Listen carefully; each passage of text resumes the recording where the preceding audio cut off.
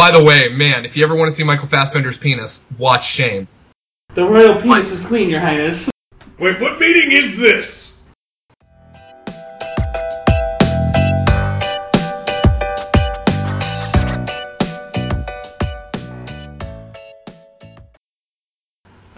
Welcome back to Astronauts Anonymous. My name is Joe Bennett.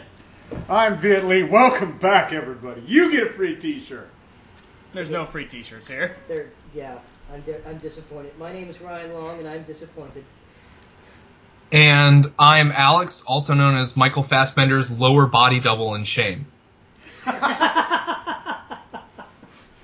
yeah, now you just pretty much guaranteed that if we don't use that intro, people are going to be just generally confused. Like, what is he talking about? Well, we are Astronauts Anonymous. We apologize that it has been a while since we've recorded. It unexpectedly became a pretty heavy month for pretty much all of us. We all have heavy flows, is what he's saying. Yeah. And you just made it weird. Thank you. Yeah, way to be heteronormative, Joe. What? Also, it was... God, I can't... He just snorted. Oh my god. We lost him. Bring him back. Someone get the crash card. He's code blue. Remember your hate for Firefly. That's right, it is a shitty show. Okay, I'm back. Let's try that again. Maybe let's try that again. That's going in. Alright, well, as I was saying, we've all had a pretty heavy month. I've been pretty busy. Heavy in the flow. Stop it, Ryan. Stop it, both of you. The flow of Gen Con, Joe. What are you talking about? Yeah, the juices are flowing. Jeez, where's your mind? Yeah, get it out of the gutter, you dirty Nelly. You know what? I know what'll make you feel better.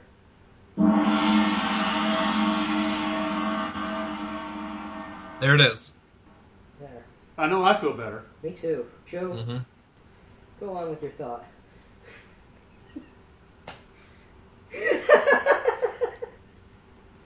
Joe, remember that Ryan hates Firefly. I'm too tired for this. Okay. Okay, as I was saying, it's been a pretty busy month for all of us and everything. We had Gen Con, which we will be talking about in a little bit. Yes. Really, really big weekend for all of us nerds. There was a wedding that had to be attended to, and just general work and general busyness for all of us. So welcome back. Hopefully we'll be getting back to a new schedule. And for this episode, we are actually going to be trying a different format than what we're used to. We heard some news, got some feedback and whatever about how we just kind of go from topic to topic. So to help, we're going to fragment this whole episode and do it backwards. Yes, exactly. Yeah. We're going to do some Quentin Tarantino style shuffling. There are going to be 13 parts that are going to be switched around in no discernible order. We've also received a lot of really helpful comments on Facebook, and we went to great lengths to bash those people on Facebook, explain they didn't know what they were talking about, insult their families and their livelihoods, and try to make them as terrible as possible. Yeah. I'm assuming this is a Quentin Tarantino reference. Yes. No, actually, if you want to watch, if you want to see Quentin Tarantino just doing that, watch Quentin Tarantino on BET.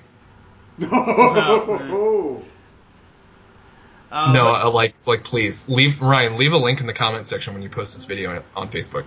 Will do. To Tarantino on BET. Oh my god, that was hilarious. Oh man, you'll feel more shame than Michael Fassbender did in the movie Shame. Oh shit.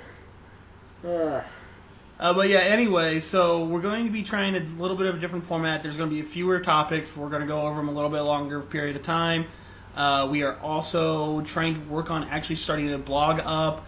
There is a post up somewhere on the web, but it is not official yet. He doesn't know we have a blog. I showed you the blog. You reviewed my one article that we've written so far. I've read an article, but I didn't know we had a blog. It was on a website I sent you the link to that people can access, which I'm not going to say what that link is because it's not... Is that what a blog is? Yes. Yes, that is what a blog is. Pretty much the definition of a blog. Guys, we have a blog. Now, is this a blog or a vlog? Not quite sure I can discern the difference there. Well, a blog is something that's written, and a vlog is a video. Vlog. I didn't hear the V there. Yeah. Well, no. We're trying to do an actual blog moving into a website, so posting articles and just general thoughts and stuff like that. So we're not just a podcast. We're trying to become a little bit more of that. Which once we actually get it a little more substantiated, we will share the link and let us know what you guys think of it. We're a multimedia platform. Yes, we're trying to step that direction anyway. Yeah. We're a digital artifice, if you will. I think that's a dirty word. I don't. Dirty artifice? Yeah. I'm thinking of orifice. Oh. Go on. Orifice. But yeah, so let's just start like we normally do. We are just going over our week. Anybody in particular want to go first? I'll go first. I don't have shit to talk about. Ryan did nothing. He sat at home in the dark, turned off all the lights. No, I want to call out. I gotta go against the grain on this one, Ryan. I'm gonna go against the gong, if you will. Oh. I know for a fact you have something to talk about because you spent an entire week hanging out with me at Gen Con. Oh, that's true. Ryan's forgotten all of this.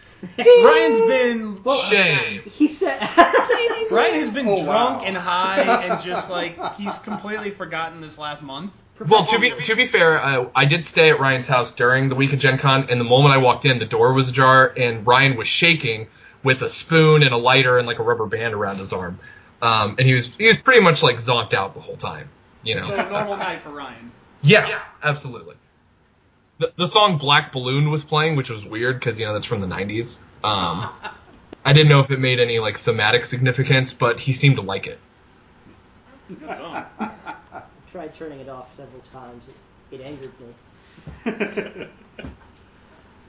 Which he would tell me by shaking. No, he's vibrating in anger. Yeah, it was like an addict's Morse code. So, Ryan, any movies, TV shows, or anything that you've done, or new games you played? Movies I accidentally purchased. Now You See Me Too, because I thought I was renting it, but Amazon doesn't make their button very clear, and even though like 90% of their movies are like rent for $5 or $4 or whatever, I was like, oh, I love the first one, so the second one will be great for $5. Turns out it was meh for $12. You're a liar. It's $14.99. I forgot how much I spent on it. Now I feel worse. Thank you, Alex. I'll go 15 even, Bob. I love it. There's no rent option. There are rent options for every other movie. I told you. I'm not lying. I bought that damn thing. I have something to say about that, which I'll get into whenever it's my No, moment. go ahead. No. Amazon sucks. I'll talk about that whenever it's my 5 minutes, but... That's exactly why I have an Amazon Prime subscription to this day. And why I still have a CISO subscription, for that matter. They'll sign you up for their shit, and then afterwards you'll be like, well, I do use the free shipping, and they have a lot of nice videos that they don't charge you for. I love the audacity of it because, for example, and as you can, I mentioned him before a few times in this podcast, but Michael Fassbender has a 2009 movie called Hunger, which talks about the 1981 IRA hunger strike that no one outside of the UK cares about. That movie you can rent. And they're like, we're sure you're not going to want to buy this, so just try it out. Not for Now You See Me Too. They're like, we need every dollar we can. Exactly. I was in the middle of watching it, and I got an email that said, thank you for purchasing Now You Can See Me Too. Like, Amazon? Did we have a miscommunication here? Oh, man, I did that once by accident on the Xbox. It was my own fault completely. They used to have it back in the day where you could... when they had the gamer score thing for everything, you purchase everything with gamer score. So and whenever you click on it, it would tell you how much you would need to put in your wallet, how much money you would need to put to get so much gamer score so you could buy whatever it was. Yeah. They switched it so it just went straight to dollars, and so whenever you click on that button, it automatically bought it. instead of telling you how much you needed to put in your wallet because there was no reason to do that anymore. So I'm like, oh, you know what? I'm curious how much money this is for Dead Space, and I click the button and it says, thank you for purchasing Dead Space. Well, shit, I have Dead Space now. All right. Was it good? Dead Space is awesome. I love Dead Space. But I think if they could get away with it legally, they would make it so that every time your mouse cursor went over the button, you bought it. oh god, yeah, they that would. No, Amazon is getting closer to that with their. Would you like to turn on one-click buying? They and they even sell these little buttons you can buy for your house if you hate yourself. For like buying Tide detergent when you're out or some shit. Toilet paper. But what if you have like a cat or a child, and they're like, okay, button. If you don't care enough about money at all, where you have one of those buttons, then I think you're not going to worry about that anyway. Also, and it's sort of like when parents find out that their kid spent like thousands of dollars on microtransactions. If you gave your kid access to your credit card, you did that to yourself. Exactly. Yeah. Honestly, if I ever made the mistake of having a child and they were like, oh, I need money so I can buy, I don't know, Call of Duty skins, I would hand him quarters and be like, see if you can stick those into the laptop. Apparently you don't like your laptop, because any definitely child not would kids. try that. But, okay, so I guess I'll just move it on, because I do want to say this. Yeah.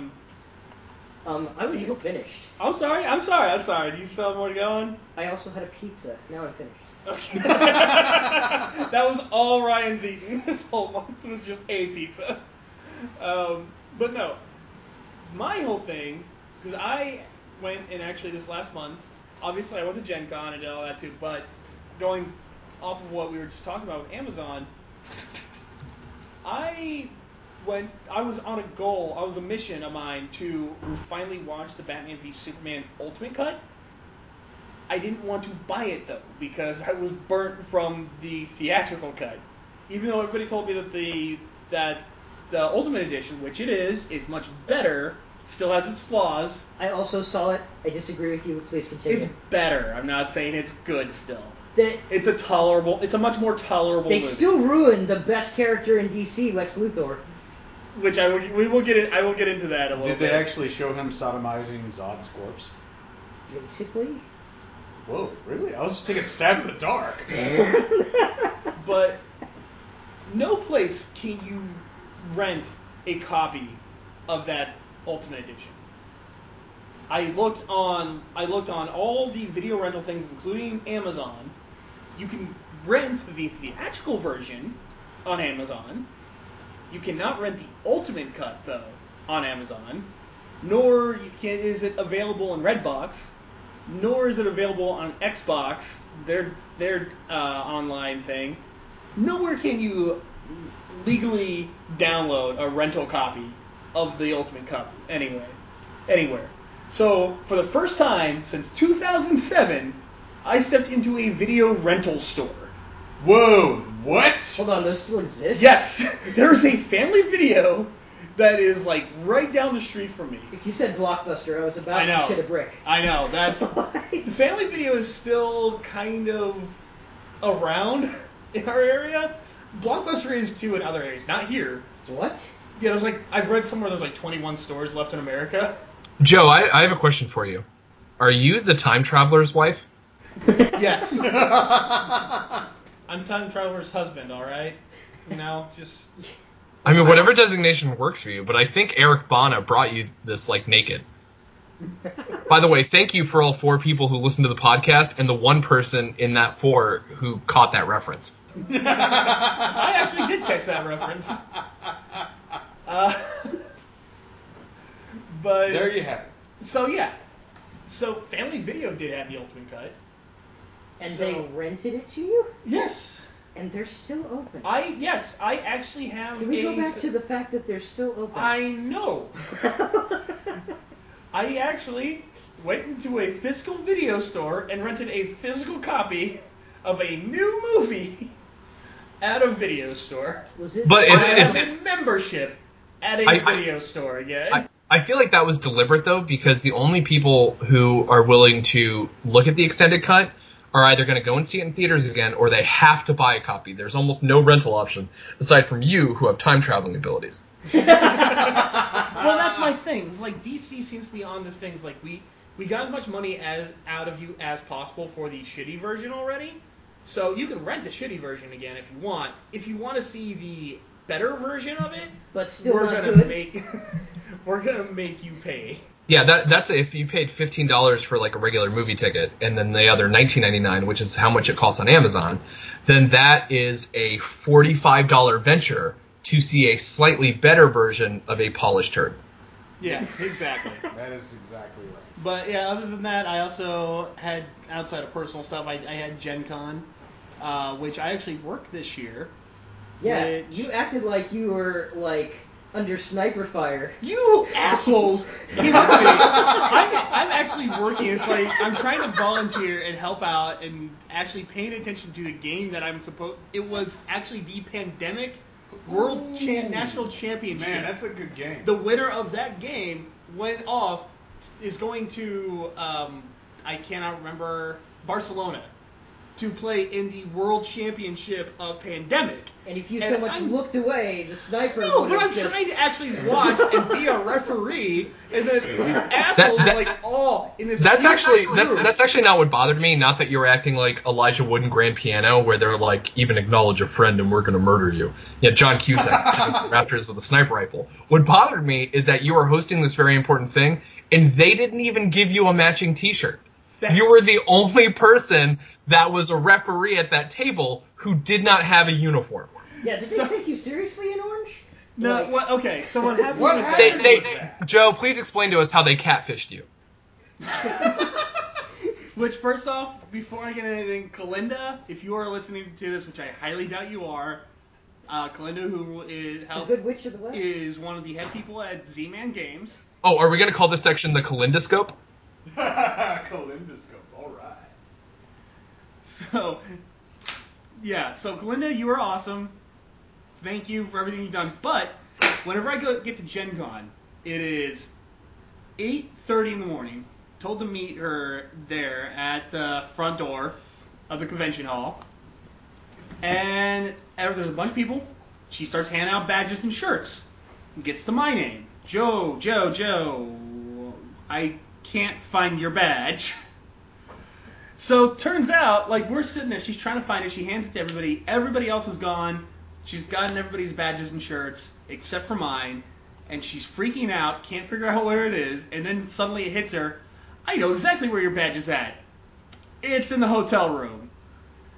So luckily, so all my stuff that I was supposed to get, my shirt, my badge, everything, was still in the hotel room, which was like a mile walk, and clearly, she's supposed to be working, we're supposed to be getting set up and everything.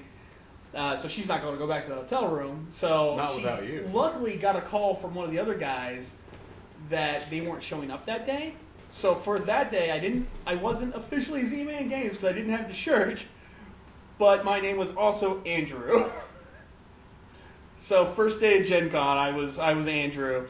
But it worked out the next day and everything. I got my badge, I got my shirt, and had a great weekend. Helped out with the Pandemic Legacy Tournament and the Carcassonne Tournament, which was a lot of fun and definitely worth it. So again, Z-Man Games, Kalinda, thank you. That was a great experience. So wait, did they ever give you that T-shirt? Like even Yeah. Okay, but why didn't you wear it? They gave it to me the next day on... What, after Gen Con? Like on Tuesday? They gave it to me the next day. Did they toss it from the truck as they sped off into the sunset? Hey, Joe, catch! Like he has to pick it up a dirty gutter? So yeah, Thursday was the only day I didn't have it. Friday and Saturday I actually had free, so I didn't have to wear it those days. But then Sunday I had the shirt and everything. Be honest, Joe. They didn't even give you the right size, did they? No, it was the right size. Clearly. Like it was like a woman's medium. Well, that's what I wear, so That makes sense. By the way, thank you, Joe, for trying to besmirch Kalinda's good name by creating this elaborate fantasy of just spirited adventurers running around Gen Con. She has a job, Joe. That's what I'm saying. Good, I've ground the conversation to a halt. I'm so happy. That. So, Alex, how was your month? It was awesome. I went to Gen Con with Ryan. I got some fun stuff, some great games. We got to play test some games. I got the test box for the big game night, AEG big game night. That box was a total letdown, by the way. It was just a bunch of card games. Oh. Yeah, I was like, and they handed it to you in a giant box that could fit easily 1 or maybe 2 board games. None. Just card games. Most of them that people don't care about. I haven't even opened mine yet. It was free, though. So. I mean, well, no, it was free if we paid $45 to sit down and playtest games that other people were playtesting for free. So it was a free $45 box. But that's okay, because I needed 2 copies of Love Letter. That's my dream. No, but otherwise I had a blast at Gen Con, hung out with a lot of people. Recently, I guess the one thing I want to talk about is I saw Kubo and the Two Strings. Oh, and I want to see that movie so bad. It is my favorite animated film of 2016 and one of my favorite movies of the year. Actually, really good. As you guys know, I'm Stickly Steven. I'm very, very critical when it comes to movies, and especially like childish movies. And I'm not a Laika fanatic, Like, I thought Paranorman was okay, Coraline was alright. I didn't see the Box Trolls, but I loved Kubo and the Two Strings. There was actually a moment where things got so creepy that my wife Lauren just actually said out loud, "Nope." That is legitimately one of the only 2 movies this year. Like, there's been a decent amount of blockbusters and everything this year, but only 2 movies this year I've been like, I really, really want to see this movie. I'm really legitimately excited about it. The other one was Batman v Superman. I didn't know if it was going to be any good. I went in with no reservations, and I liked it better than Zootopia. It's like I don't think Pixar came out with anything this year. It's my favorite animated movie of the year by far. Even though it has like a kid main character, it's like visually astounding, and there are actual stakes and character development. Yeah, not to say that these other movies are bad or anything like that, with the exception of Batman v Superman, but that's just like how outstanding this film is from what I've heard, and I'm planning to see it this weekend. Yeah, go see it. Like, genuinely, it deserves your patronage. Like, they did a really good job. But yeah, other than, like, it was Civil War and Kubo were the 2 films this year that I'm like, I'm going to go see in the theater whenever I can. It is rocking a 96% on Rotten Tomatoes right now, certified fresh. Wow. Yeah, so take that, Batman v Superman. And although I did hear that Kubo is going to release an extended cut for an additional $20 that you can only buy on Amazon. That's got like way more. That is like, I was mad when Mass Effect released the fake PowerPoint ending. They were like, "Oh, we fixed some of our glaring problems that we didn't pay up on," and like that was bad enough. But the fact that Snyder did the same thing with Batman v Superman, except he's like, if you want to see the better one, you got to pay for it. Hey, at least BioWare gave it to you for free. Yeah, and then they released DLC after the game-ending scenario. Yeah. The world's ended, everything's done, let's play DLC about what happens before that. Citadel was amazing. I'm mad at BioWare, I'm miffed. Yeah. I mean, Mass Effect is still my absolute favorite sci-fi series, so we'll move on to that, from that, but... Shepard. Rex. Shepard. We can just go on all day. This podcast will be an hour of us just back and forth saying that if we don't stop already. Yeah, but go see Kubo. That's the thing I'm trying to get out to people. Which I plan. Tell everybody also, since we're on you right now, tell everybody about your wonderful We Watch the Skies scenario. Oh, God. Wait, me? Yes. Okay, this came out of left No, field. Donald. Oh, yes, that's right. Bam. So there's a... Forget about that. Yep, buckle up. I almost forgot about it. But Alright, well, I'm just going to let you go as long as you want about this because this is an epic tale. At Gen Con, they have what's called a Watch the Skies mega game. And it's basically like a Model UN. You have 8 countries, you have 5 or 6 players per country. And you have like the United States, you have Russia, China, England, France. You have a whole bunch of other countries, and it's a huge game. It took 6 hours. It was so exhausting.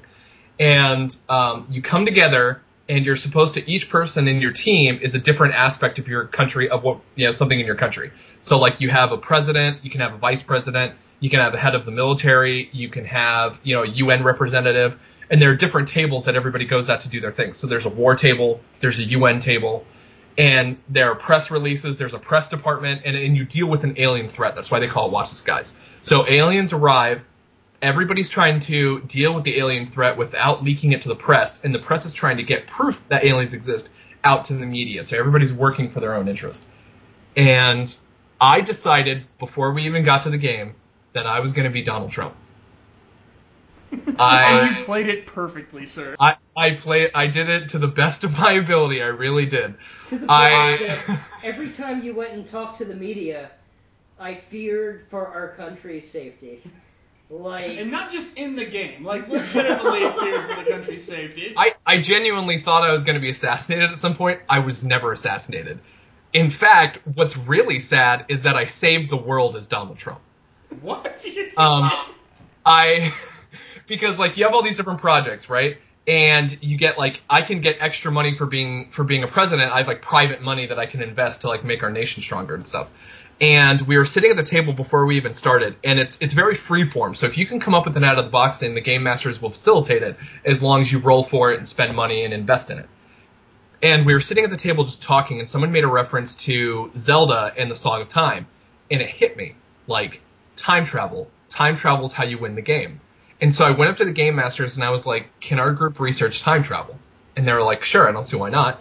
And he's like, "Can we already be feeling the effects of time travel because in the future we'll have succeeded because we know we invested?" And I had to speak with 3 different game masters, and we talked about it for 20 minutes before the game even started. And they were like, "All right, it has to be a special thing. You have to put so much money in so many turns, but turn 4 out of a 9-turn game, you can have time travel if you spend enough money." The game starts, I almost bankrupt the United States. Trump Enterprises goes bankrupt because I put all of my personal money into it. I basically have these 2 giant halves of money. I give one half to my wife, who was running the science department. She was Professor Gary Oak, or Professor Oak. And then I handed the other half of the national defense budget over to our Secretary of Defense, Chris, who was Peter Baelish. He was Secretary of Defense Peter Baelish. I'm not kidding. Ryan was my vice president, Mountain Dew Camacho from Idiocracy. So he was awesome. It's Terry Crews. Go look it up. And by turn 4, we get time travel, and they're like, "Boom, you've succeeded." Now, Lauren over at the science table is spending all this money on a secret project so nobody can see. So it looks like she's wasting money because she's spending more money than any other country hand over fist. Then all of a sudden, the GMs come up to us, and they're like, "All right, every turn now, you get a free science, you get a free automatic success on the military table, and you get free money." So we just started rolling in. And during with this alien invasion, there are all these problems. There are riots, economies, and everything start collapsing. I just started getting random money all over the place. Peter Baelish had future soldiers come in from the past to help him out. And so basically we were sitting there in modern day America with Space Marines, running in and helping people out. Let me stop you at one part real quick, because this is the way it was explained to me by Chris. Chris was trying to figure out how money would work and everything for, the defense stuff. And he apparently talked to one of the game masters and just says, "Hey, since we have time travel, can't we see future trends and use that to our benefit to get more money?" And he says, one of the game masters just, pauses for a second and just goes, "Shit. Yes." And that's how you guys started just generating extra money. Yeah, even before it was the next turn, we would have money just randomly pop up in our box. And in the middle of our turns, too. One of the GMs would just come to us and go, "Here, you know what this is for?" And it'd just be a box of money. And I was the gopher, so Alex was like, "Hey, go deliver this to military." Our military guy spent more money than every other country at the table combined. Which is America. So. It got to the point where Chris actually came up and he's like, "Yeah, I'm actually running out of nefarious things to do and I need ideas." So we used our time travel technology to steal all of the nuclear material out of half of China's nukes and replace them with marshmallow. And then I told that to the game master and he's like, "Why?" I'm like, "Because this is Operation Stay Puft." So we stole half of China's nukes and we replaced them with marshmallow. We were going to do it to other countries, but we got caught up. And like, for example, I researched a universal alien translator, and they're like, how are you going to explain that? That's going to come up in national defense meetings. So the news people come up, and because I'm Trump, I'm like, we're developing a universal translator, so that way any illegal Americans who come in here are going to speak American. There's only one language now, and it's the language of freedom. Follow me on Twitter. Like, it didn't matter. I could just say whatever I wanted, and basically You use that to your advantage so beautifully. I was a giant ignorant smokescreen, and I basically had a whole bunch of brilliant people behind me that were changing the entire future of the world because I was distracting everything. They were like, every time the media talked to you, you were like, yeah, I'm going to help out the poor developing countries by drop shipping, what was it? Australia needed help because of an alien menace, and they're like, is it true that you're sending aid to fight aliens? I'm like, I'm not sending aid to fight aliens. I'm airlifting 1 million units of The Apprentice on Blu-ray. Every single season they're going to have access to it, because those are seasons about winning, and I'm a winner. And Australia is going to learn how to win from my example. And everybody thought I was just stupid. Yeah. We had so many black tokens from the media. Yep, you get black tokens if you do something good, or if people like stuff you do, or white tokens if you do something good, and then black tokens if you do something bad. I had like 10 black press tokens by the end of it. The press guy comes up and he goes, like, this crazy news guy comes up and he goes, is it true that the British royal family are part alien? I'm like, no, I'm not telling you they're part alien. You know why? Because I've seen their teeth. They don't have sharp teeth. They got those big cow teeth. In fact, answer me this, newsman. Why does every famous British actor got a giant shovel head? Andrew Garfield, shovel head. Robert Pattinson, shovel head. Matt Smith, no eyebrows and a shovel head. I'm telling you right now, you're hearing it from President Trump, who's president for life, by the way. Every single British person is descended from the Protoceratops, the Cretaceous dinosaur. It didn't matter. And it's like, and so by the time we had basically set everything up that we were leaps and bounds ahead of everybody else in dealing with this alien menace, it was like turned 7 out of 9. And finally, people were coming up on the science table, and people were coming up to me, and they're like, because the GMs created this alien galactic police that are there to stamp down time travel, because the GMs hated that we developed time travel. Which literally had never been part of any game before until this one. So these 2 dreadnoughts, alien dreadnoughts, show up outside of Saturn, and they're like, unless you surrender your time tech, we're going to destroy Earth. And then everybody's looking around, and they're like, who the hell has time tech? By the end of the game, every single planet's science and espionage department was in the United States trying to find my time machine. Yeah, that's right. One of my favorite, though, is how you ended up winning, though. Was because... Oh yeah. So like we're in our final turn, and we're like, all right, this alien dreadnought is demanding that you guys surrender your time travel, or else it'll blow up the planet. And I was like, oh, I volunteer to surrender the time travel technology. And they're like, really? I'm like, oh yeah. And then I go up to the GMs and I'm like, I'm not giving them my time. I'm using my time travel device to tell. Lauren, actually being an actual like effective science person, she went back to Area 51 in the 60s and found that the aliens that crashed there were the same aliens that were hanging out at Saturn that were part of the time police. So she built a biological weapon. And so I teleported the biological weapon along with all of America's nukes and along with all of China's nukes onto that dreadnought to blow it up. And they're like, and I want them to know that it was Donald Trump that did it. And they're like, how are aliens going to know? I'm like, because the nukes are going to come with a video of me saying, this is President Donald Trump. You're fired. And then it's going to blow up. And I blew up the dreadnoughts that were hanging out by Saturn, and I basically allowed the Earth to come out as a new villain for the galaxy to fight, because we had future soldiers and we couldn't be stopped at that point. And a rogue alien tried to activate all the nukes in the silos in America because they stole our nuclear launch codes, but they couldn't blow them up because I'd already used all of America's nukes. Yep.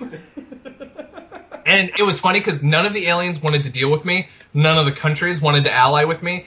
And despite the fact that nobody wanted my help, I saved the world in spite of itself. By making it the galaxy's enemy? Yep. Absolutely. And then after the game, for the rest of Gen Con, we'd be walking down the hallway or something, and then somebody from the Mega Game would see us and be like, Trump!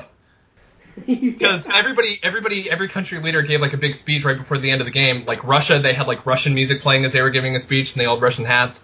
And then I came up there, And they were like, Trump, you've always been anti-immigrant. Why are you fine with these aliens and the refugee aliens that are on Earth? And I'm like, because I'll tell you something. They're not in America, and I've got the best science. I know all the science, and our scientists have proven that the aliens on the planet right now are 100% not from Mexico. They're not a threat. And then I was like, but the ones that are over by Saturn, they're not sending their best. They're not sending their lawyers or their doctors. They're sending their probers. They're sending their abductors. And some, I assume, are good creatures. Yeah, he literally went on stage and said all that. Oh, that is awesome. Strangely enough, by the end of the game, people loved Trump. It was sad and terrifying and fun. It was terrifying to be the vice president because Vice President Camacho! Reporters would come up to me and be like, is it true that President Trump is going to airlift 1 million copies of The Apprentice? I was like, I don't know. Which the funniest part of that whole thing for me was that Ryan, you ended up having to go to a wedding or something, like you had the wedding to go to halfway through the game. Yeah. And so I'm just at Gen Con enjoying my time, and all of a sudden I get a text from Chris saying, hey, Ryan needs to leave, we need another vice president. So I'm like, all right. So I go and join the game, and I'm learning all this stuff, like the last few rounds, and just getting this flood of ridiculousness coming in the middle of this game. You're like, wait, I'm vice president and Trump is president. Yeah. I give up. Well, we let you go for an extremely long time. But you got anything else you want to go over before we move over to Viet? No, I've taken up way too much time. That was worth Viet, it, though. can you top that? Why would I want to? That's perfect. I mean, basically I spent my weeks, planning stuff, but that was awesome. I have nothing to compare to that. It's like comparing apples to oranges. It just doesn't work. It just doesn't work. Apples to Trumps. I'm the only schlub here who couldn't go to Gen Con because I was broke. I was broke too, but I got in free. So I went and watched... Clever broke person. I went and watched Lights Out, which just advocated suicide. Ooh. Really? Really didn't help with the whole bad week. Wait, are you just saying like you were that depressed by watching it, or? No, if you've not seen Lights Out, watch it, and I guarantee. Mom, what are you doing? I'm saving your lives. Oh wow. Yeah. I like the short that it was based off of. Yeah, the short that was based off of was awesome, but the movie was just like, really, that's my takeaway from it. Kill yourself if you're that depressed. By the way, don't you feel like Lights Out would have been a better name for the blind guy horror movie that's coming out called Don't Breathe? That would have been perfect for that movie. Yeah. Good job, James Wan, producer. Wait, James Wan, what is else? He's working on something big, isn't he? Oh, yeah, he's a huge director. He's actually a really successful director, too, James Wan. Isn't he working on Aquaman? Yeah, he did Saw, I think. Is he Aquaman? He's working on Aquaman, I thought. Wait, Aquaman is going to be a solo movie? They're not going to just crunch him in the last 5 minutes Well, and they're going whatever to the do next that Justice too, League movie but is? they're gonna he's going to get his own movie like Okay, afterwards. I get it. So Oh, yeah. He did Saw and Furious 7 and Insidious and The Conjuring. Okay, see, he did Furious 7, so I like him now. Yeah. Insidious was good. I'm not going to lie. I liked Insidious. No, I mean, he's a good director. Like, he makes competent films. But no, I mean, other than that, planning stuff, and I mean, I can't compare it to President Trump. I'm sorry. I mean, there's no literal way that I could. We should have made Alex the finale. We should have. Yeah, that was my bad. Damn it, Joe. Thanks, Joe. I'm sorry, guys. I mean, now you make me look lame. Yeah. Gary's gonna frickin' love this, and I look frickin' lame. Well. But yeah, okay. Well, on that then, let's move into our first actual topic then. Like I said, why not? This and so we're testing out a new format. We're gonna have just short or fewer topics, but longer period of time. So we kind of already talked about it, but we can talk a little bit more about what we did and what we saw and everything there. But obviously, big thing that happened this month was Gen Con. As I mentioned before, I worked it. This is the first year I ever worked it, which again, thank you Z-Man Games, thank you Kalinda. Had a great time. Worked the Pandemic and the Carcassonne tournaments. Under gunpoint. What? Under gunpoint. Yeah, hashtag give me the shirt. I got the shirt. Hashtag my name is Andrew. Yeah, it was Andrew for a day. But no, it was a really good time. I ended up picking up 4 new games. I got, I ended up picking 3 new games, but I can still pick one because I worked there, so I just need to message Galinda and I can get another game. I'm still debating what's going to be. But I ended up getting the new expansion slash standalone for Dead of Winter, which is my absolute favorite board game that I have. Who here has played Dead of Winter? Yeah. I have. I played it. Okay, I thought we all had at some point, but absolutely love that. It adds a lot of not a lot of new stuff, but it does add a decent amount of new characters, a bunch of new crossroad cards, and bandits. Now, bandits are interesting because they don't do much except for getting your way. But then you also have Secret Laboratory in there that releases special zombies, which are just a pain in the ass to fight. So it's pretty nice. But I picked up that. I picked up Spectre Ops, which is a hidden movement game. I wanted to pick up last Friday, but that had apparently sold out right away. So I didn't get the last Friday, which I'll get into that. We can get into that a little bit later. But I picked up that. I ended up getting Flick 'em Up for free. And I'm not sure what my last game's going to be yet, but I can order Wait, that. is Flick 'em Up the Cowboys and Indians? Yes, it is. I hate that game. I did not get to play it. I have no idea how to play it or anything, but It's the most accurate depiction of the Native Americans fighting against Western expansion because they lose no matter what. there is an Let me guess, you were expansion with the Indians in that trial that you did there, Alex. Did you play the big trial where they had the giant disc and all that? I did, and I was really excited to murder as many white invaders as I could. But unfortunately, the stipulations are the bandits only have to fire at your totem 3 times, whereas the Native Americans have to kill every single bandit. Oh, wow.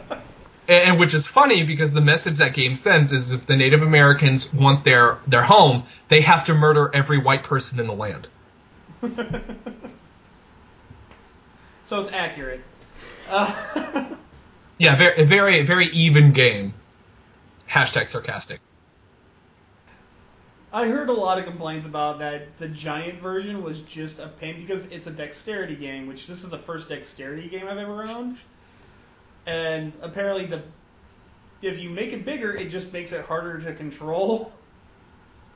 So I heard a lot of people complaining about that, but I own it.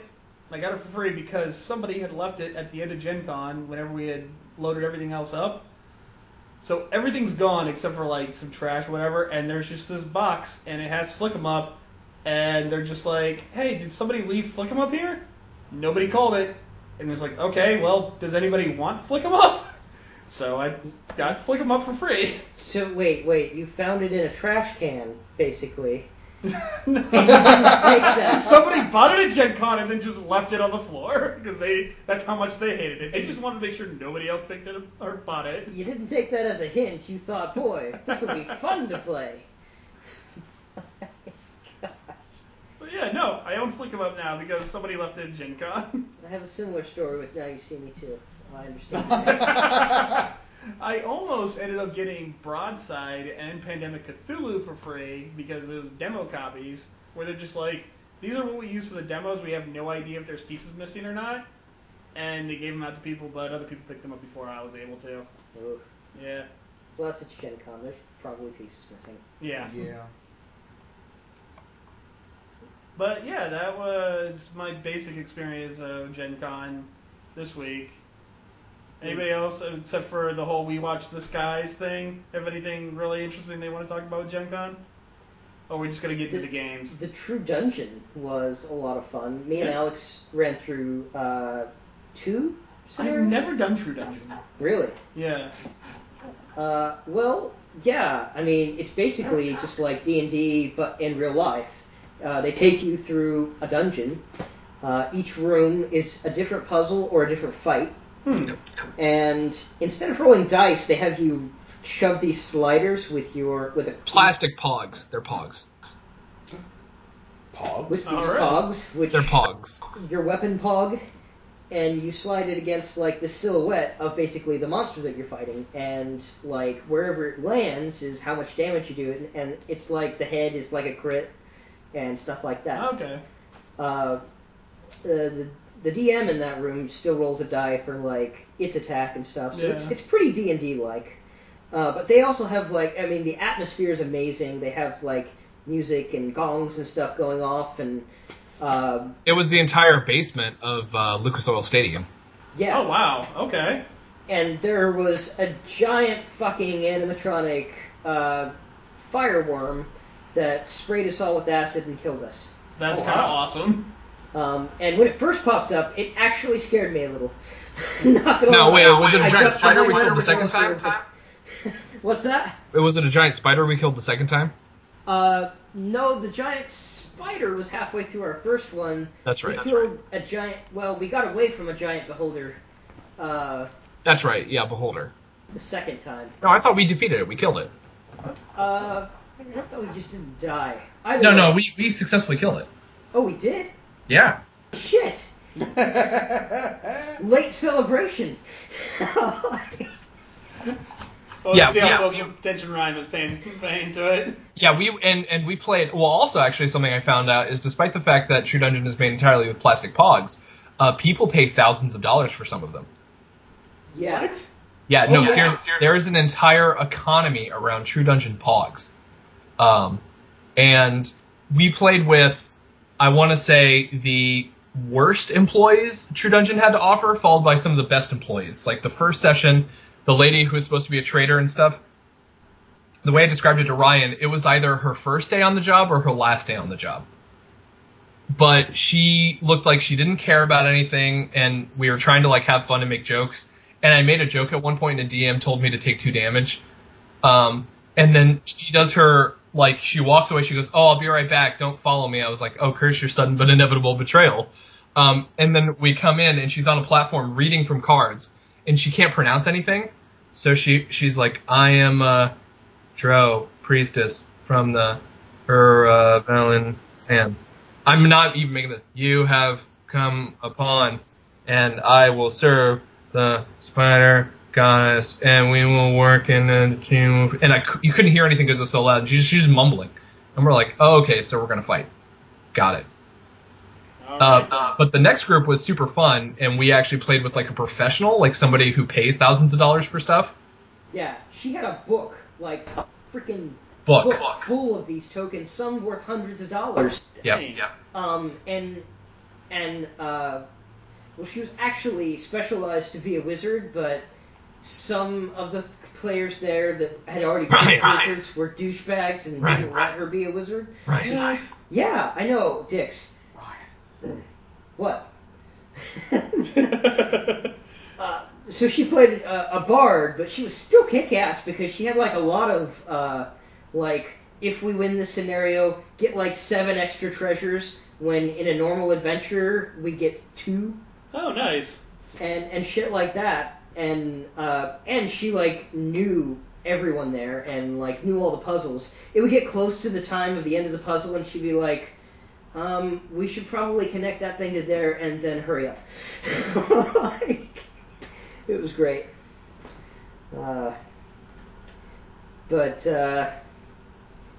Yeah.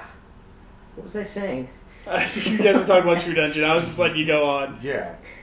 Just let me do you rant. Rant. Yeah. I always mean to do True Dungeon. I just never got the chance. And every single time, I know it's not this, and especially with the way you just described it and everything, but I just think, like, it's this very elaborate LARP. It is. Well, no, it's not LARPing in that you're actually not allowed to play your characters. Like, And both times I went, I wanted to be the barbarian because he was simple. Like, the barbarian he swings and he does damage. That's it. I don't have to worry about stuff. Every time somebody else just happened to want to be the barbarian and would refuse to yield. So, like, I had to play the bard, and there were, like, 45 symbols I had to memorize. And then if I wanted to do a knowledge check as a bard, they would show me just a random symbol, like 3 squiggly lines and a middle finger, and they're like, what is this? And I was like, frustration. And he goes, oh, no, this is the law and justice. You don't get a knowledge check. So I'm like, what?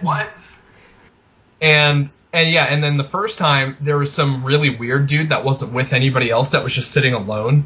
And he didn't tell anybody that he'd already chosen the barbarian. So the DM let me set up a barbarian and then was like, oh, there are 2 of you guys. We're not allowed to have 2 barbarians in the party. One of you has to be something else. And then he just sat there creepily. And I'm like, well, you'll murder me if I try to take this from you. So I had to become the bard. And then the next time, what did I have to be in the next one? Was I a fighter? No, I think I was the dwarf fighter. Yeah, you were the dwarf fighter. Yeah, and because there was somebody else who apparently also was, Make-A-Wish Foundation. They were dying of cancer, and they just wanted to be a barbarian. Like, I saw the glee, leave Alex's face. He was like, finally, I get to be a barbarian. He was holding on to the barbarian thing, and then the DM just takes it away from him and gives it to this other person. Was he a kid, or? No, this is True Dungeons, so these were all adults. Alex's face went from, the highest amount of joy to just... disappointment. This again. Yep.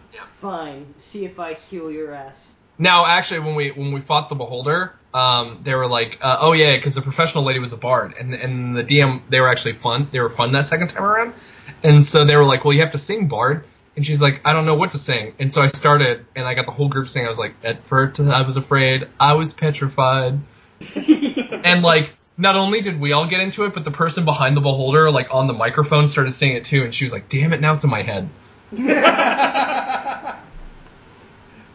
Yeah, we got a Beholder singing. That's great. Yep. The bard was doing their job perfectly. Yeah. But yeah, so that was pretty much True Dungeon. So True Dungeon was kind of fun. A lot of people take it super seriously, so just watch out for that. Yeah. I'll probably do it next year then. It sounds fun. Yeah, and special tip, if somebody comes in with a book and wants to be that class, Let them be that do it. class. Let them be that class. The one event that I actually did was kind of funny. I went because, as listeners of the podcast know, we're friends with one of the members of Cosplay Deviants. And every year, Gen Con, they have their adult game show thing. So I went there with a mutual friend, another friend of Squeak's, actually. And at first, it was funny because there's just the exact type of people that are going to be at the adult game show thing for Cosplay Deviants. And not to begrudge anybody because, everybody's free to be whoever they want and everything like that, but we're lost at first. Me and our other mutual friend trying to find out which line is the line to get into this place. And the thought just hits me suddenly. It's like, all right, what's the creepiest looking dudes? What's the line with the creepiest looking guys in it? I bet that's the line. And yes, I was right. So we go in there and You found your kind. exactly. Yeah. I found my people. But we go in there and it was a lot of fun. Squeaks was up on stage doing her thing. They had a bunch of different game shows. All this stuff, and they would pick people from the audience. The first one, I was getting into it. I was having fun, and they started going around asking who wants to be in the game show, and I rose my hand. I'm like, yeah, sure, why not? I'll go on stage. And one of the games they have, one of the very first ones they have, is the girls dress from head to toe in this knit sweater, and it's 2 teams. It's 2 girls with 2 teams. And the game is to try and pull the string as fast as you can to undress the girl so they're in their underwear and everything. Because, again, it's Cosplay Deviants. And I'm raising my hand, I'm like, this will be fun. And then my friend that was with us, who's another friend of Squeaks, just like, you realize I'm pretty sure that Squeaks is the girl in this game. So my hand just goes down because that would be weird. But yeah, other than that, like I had a lot of fun at Gen Con. Really good time. Lot of new games. What games did you guys pick up anyway? I already said my games. I think Alex got one of the same ones that you got, the Dead of Winter expansion. Yeah, I also got Mystic Vale, which was it's like Dominion, but instead of building your own deck, everybody has the same deck starting out, and you build your own cards. You upgrade cards with different like good and bad abilities. And that's really fun. And whatchamacallit, there's a Cosmonaut game. I can't remember what it's called. Lauren has it. Let's see. Let me check real quick.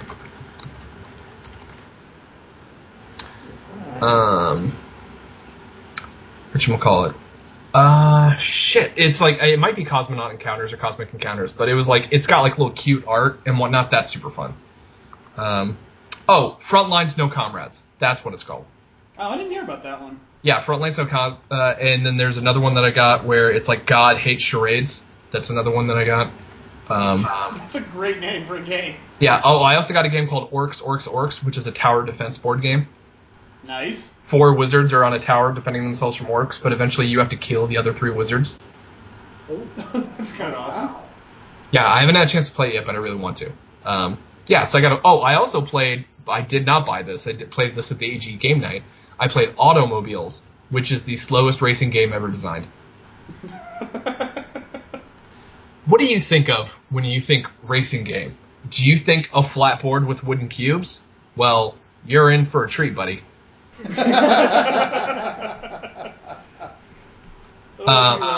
Sorry, go ahead.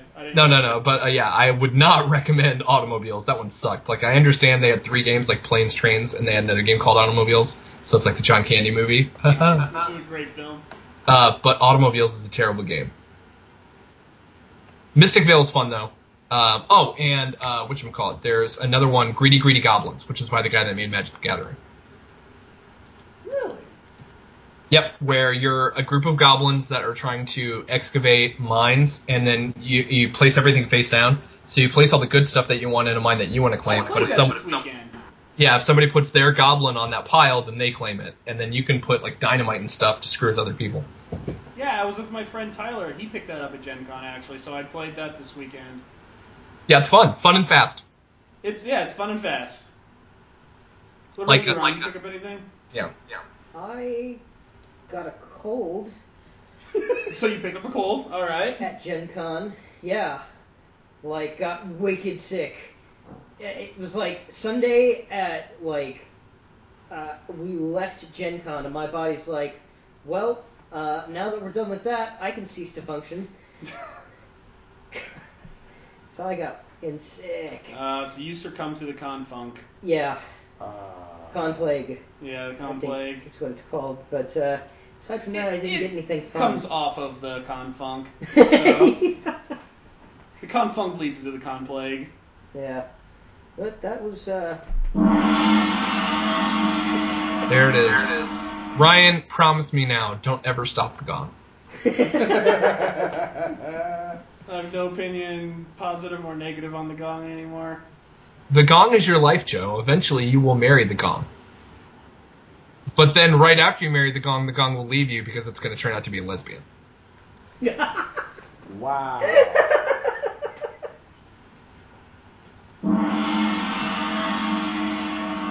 Hit a little too close to home there. Oh. Sorry, a little bit of Joe's soul just came out of the speaker there.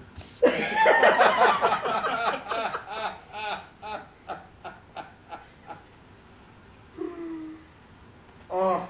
So yeah, we could talk for a while on Gen Con and all the new games and everything that. maybe we should move on to But our yeah, next that's what I'm main saying. topic. So I think that for now anyway, that's enough talk about a board game. So we actually thought of a different route for this week as well. We came up with another general topic that we thought was going to be really fun. Go ahead, do it. No, you're not going to. Okay, so I prompted. You don't want to do it. Whenever I don't prompt it, I see how it is. There you go. Is dinner ready? Because that smells good. Yeah, we have number 5 ready. Whoa. It's okay. He's Asian. What you mean, whoa? No, we're not order whoa. Number 5. No, as a white person, I'm still very uncomfortable with this. I want it to be like all good suburban white people. I want it to be publicly known that I don't endorse this. Sweet, I'm biracial. Nor did I force Joe to do this under duress.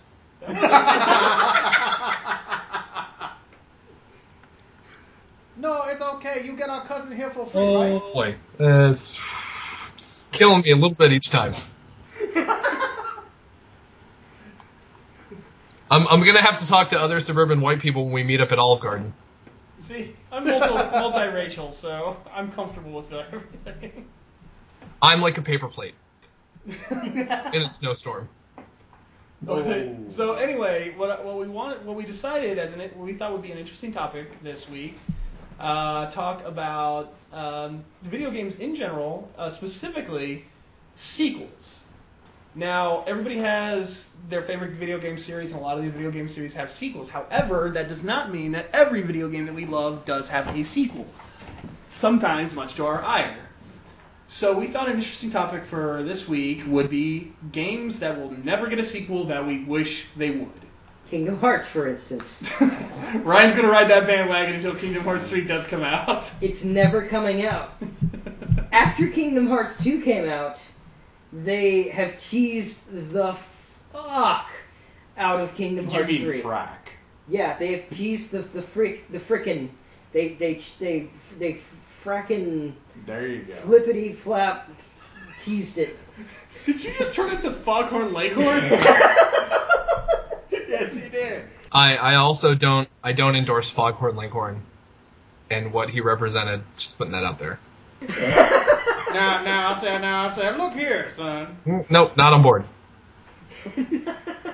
You may say as you wish, but I don't endorse that. That's not going to get my sponsorship.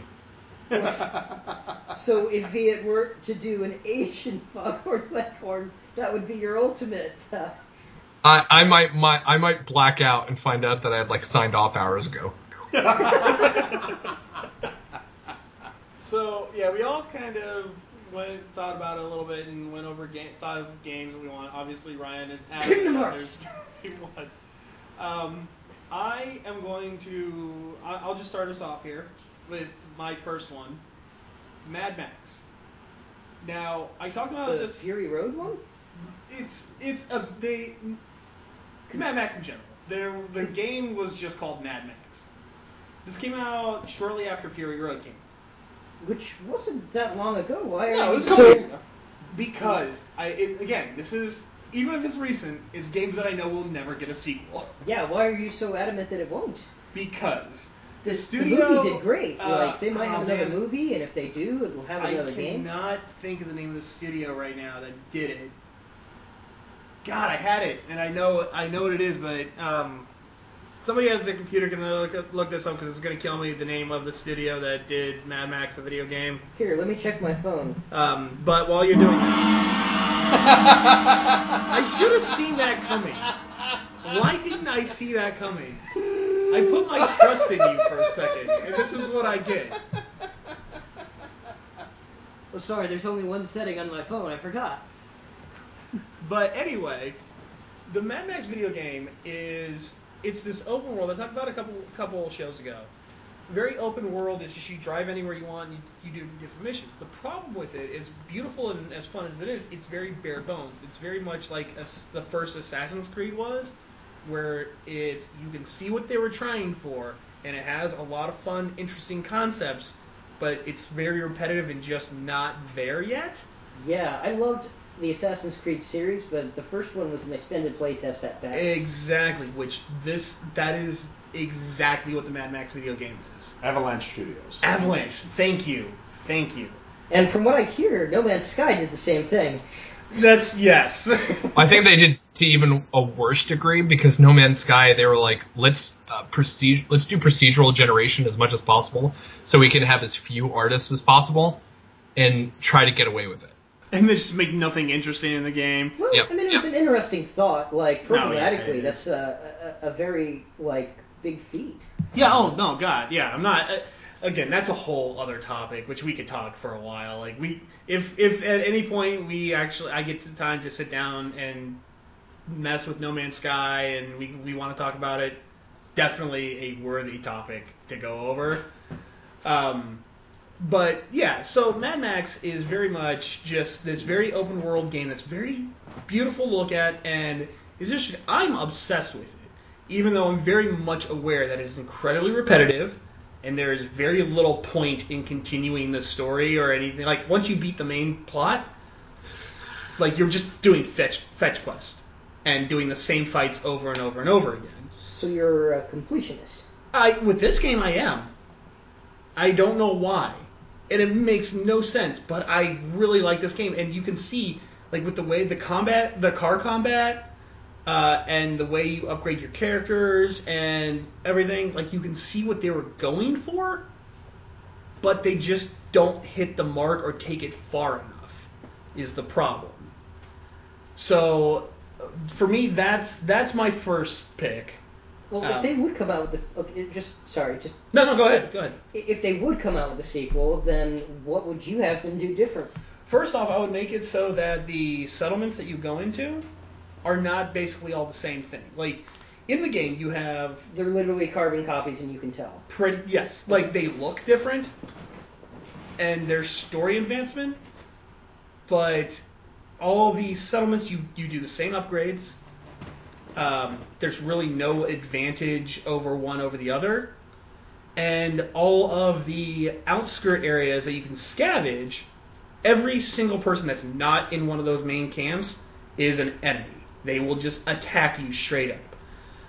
So I would like it if they changed up some of the characters. Like some settlements you go into, yes, it's just straight up psycho guys that want to kill you and stuff like that. Others, though, it's people that you can trade with. Others are just like a lone family out in the middle of nowhere that are trying to protect their own stuff and they don't want to fight. Things like that. Right now, it's literally you just go in place and some guys will crazy come out at you and try and kill you and just take all their stuff. So because to me, that's an interesting part of Max, is that he believes he's just this guy that is out to survive no matter what, but he always ends up in these situations where he helps people. So I think making it more about that and showing more that there's more than just crazy psycho people on the outskirts of the world, outside of the settlements, would be an interesting way to take it.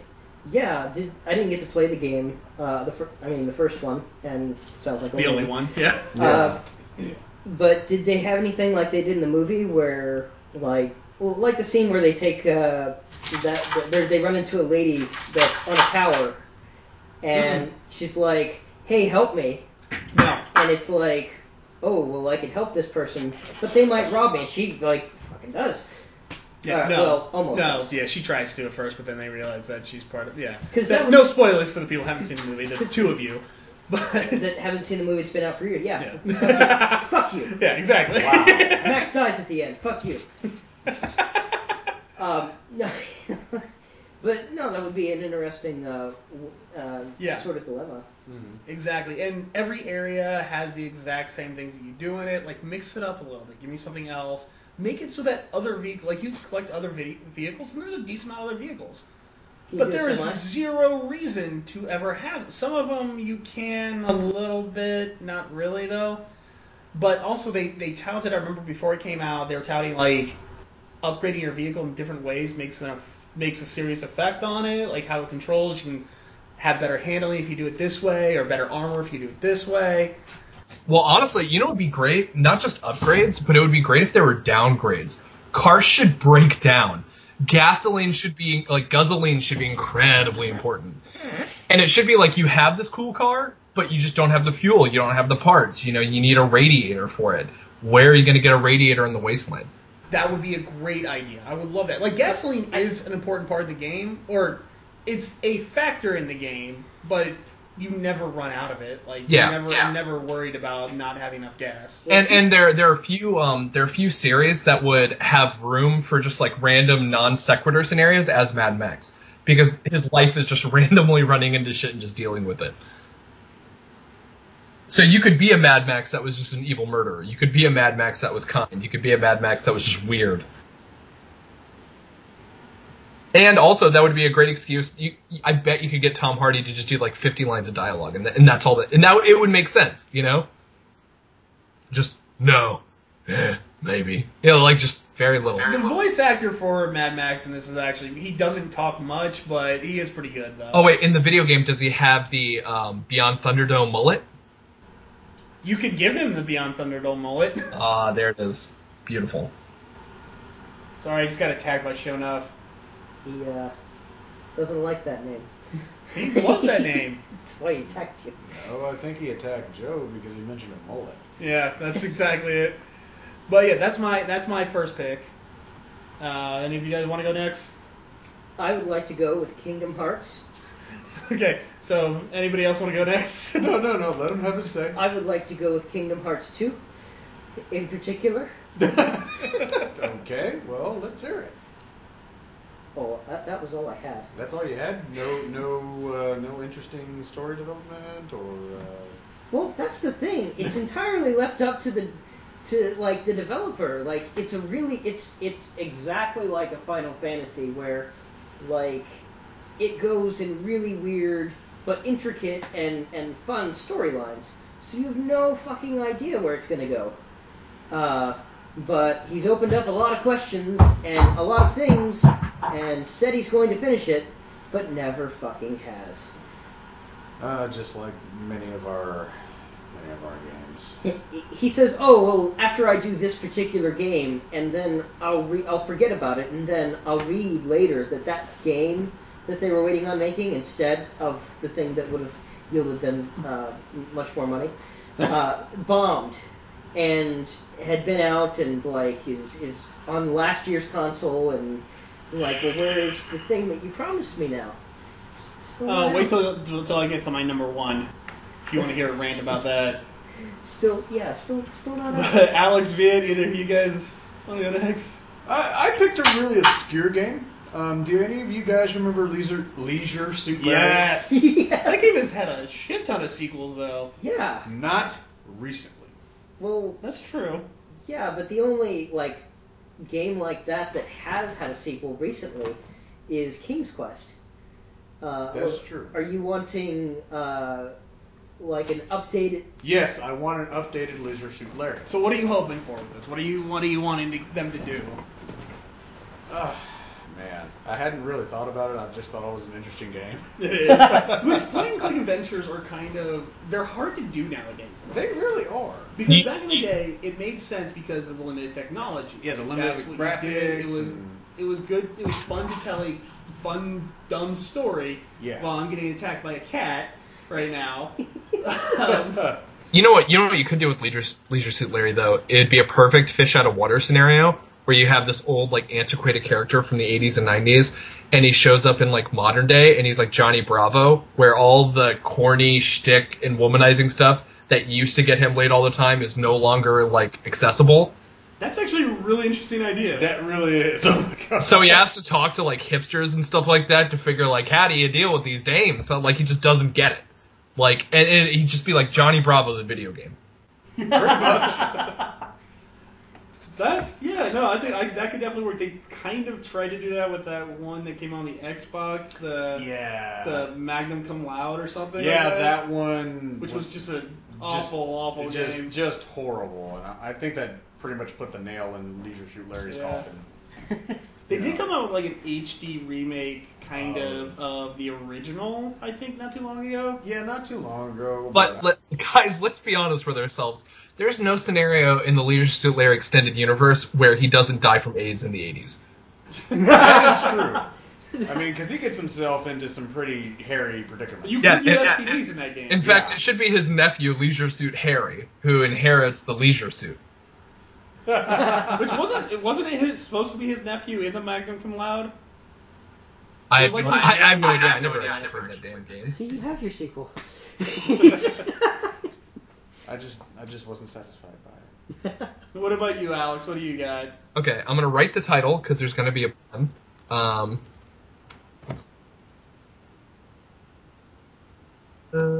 Apologize for the typing. You can just mute all this, Ryan. Yeah, it's no problem, man. It's not like hours of editing or anything. I'm gonna put a gong in every time you type. All right, so my game is Wind Waker 2, as far as the eye can see. SEA. You didn't. Oh, so you came up with a full title. I did. I came up with a full title because now Wind Waker is an amazing game, damn near faultless. It's fantastic, and you might think to yourselves, what more is there possibly to build up on? There is one error in the writing of Wind Waker 2, and it's something that's always bothered me, is that you find out that the bird people are actually, in the flooding of the earth, were originally the Zora from Ocarina of Time. Oh! Yeah. That's the dumbest thing ever. There's more water for the fish. They should be loving it. Yeah. And for some reason, the fish people, to get out of having more water, turned into birds. Meanwhile, the Gorons stayed the same, who are literally rocks. Well, I mean, What evolutionary sense does it make for a rock to continue being a rock when everything needs to float? well, I mean, Solidity. there are rocks at the bottom of the ocean. Yeah, but not floating rocks that sell you stuff. Like, honestly, if the world gets flooded, the Zora become the dominant species on the planet, which is what, as far as the eye could see, would go to rectify. Where basically you take Link's little ship, you flip it you turn it into a submarine, where the little lion becomes the periscope, and you go to the underwater kingdom of the Zora, where most of the Zora survived. And you go on these underwater nautical adventures. And you have to deal with, like, evil torpedoes, Ganondorf's, like, underwater enemies and stuff like that. You run into these new, like, bubble cities, and it's a completely different area, and you're underneath the original game. So it doesn't interfere with the original game in the mythology, and then just continues with Zelda trying to explore the world after his success. Zelda's exploring the world after success? So Well, you're yeah, playing Zelda? and you know what? Yeah, you can have Zelda with him, and then make Zelda and her little fun pirate crew, because she's the best Zelda ever, because she's actually proactive and whatnot.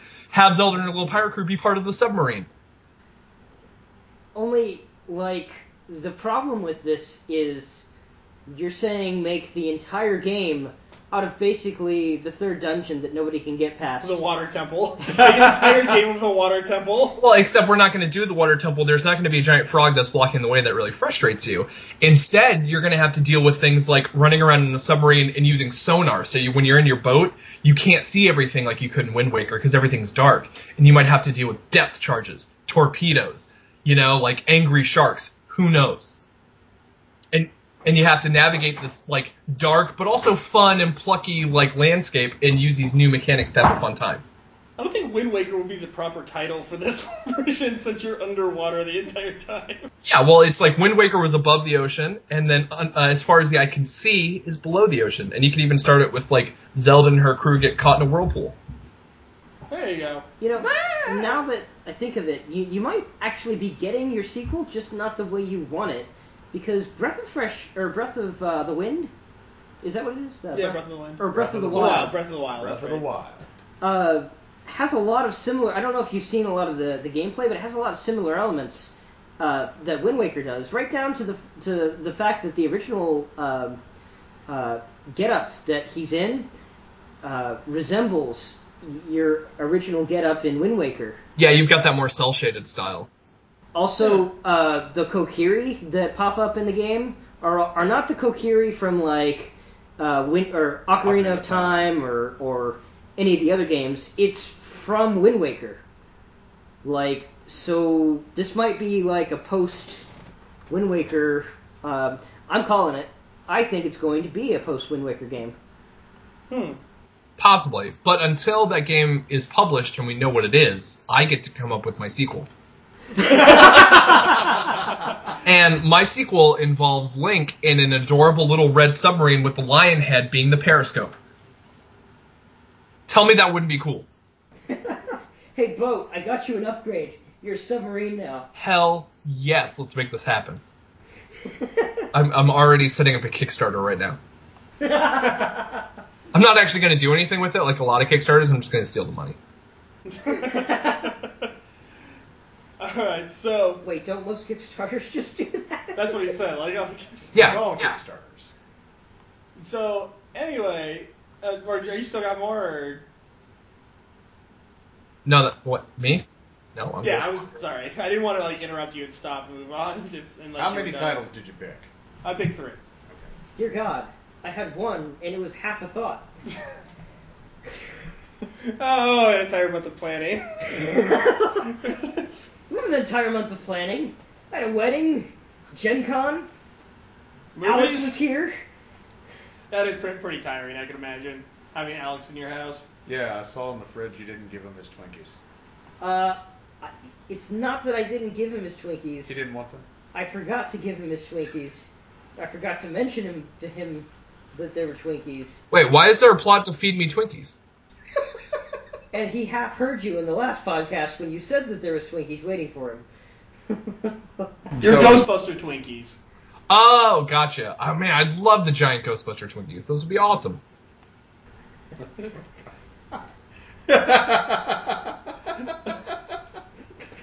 So, sorry about the So Twinkies. I think we are kind of going a little longer. Maybe we should on go this on stuff. to our third. Well, I do want to go on to my main game that I wanted to talk about. Okay, So- talk about that one.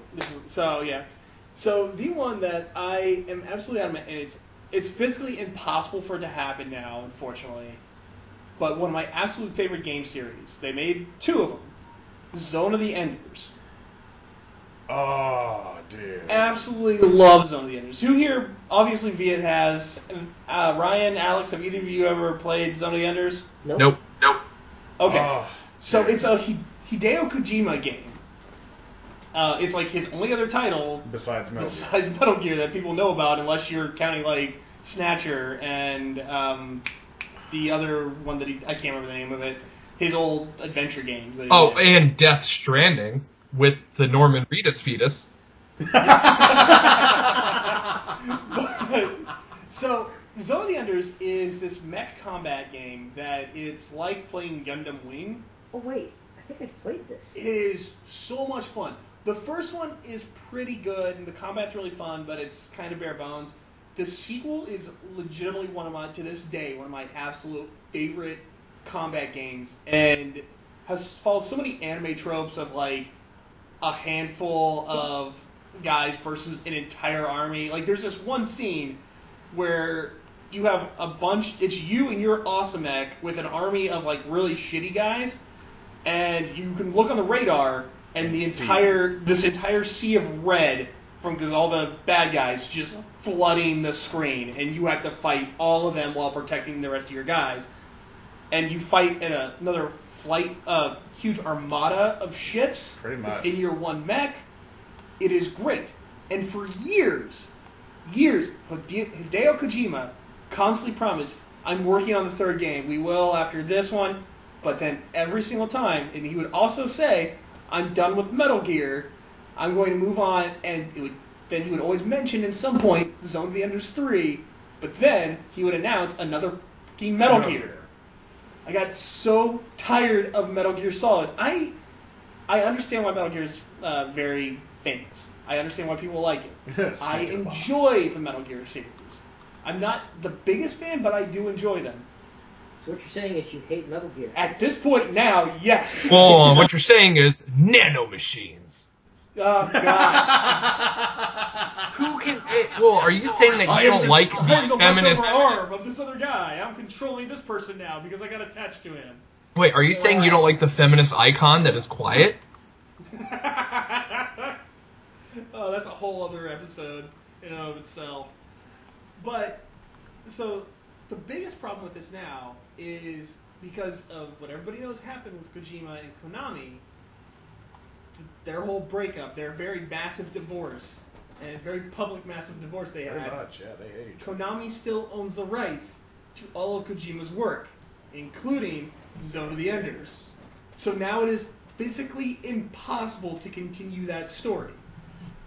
I have been looking forward in every so often he promised a new Metal Gear, or he would always promise that he would come out with Zone of the Enders 3 and then come out with a new Metal Gear instead. Well, but he's still alive, and there are such things as spiritual successors. Exactly. That's my only hope for it right now, is a spiritual successor to Zone of the Enders, but it's not going to continue the story. So he should name it Obi-Wan Kenobi because it's your only hope. Yeah, pretty much.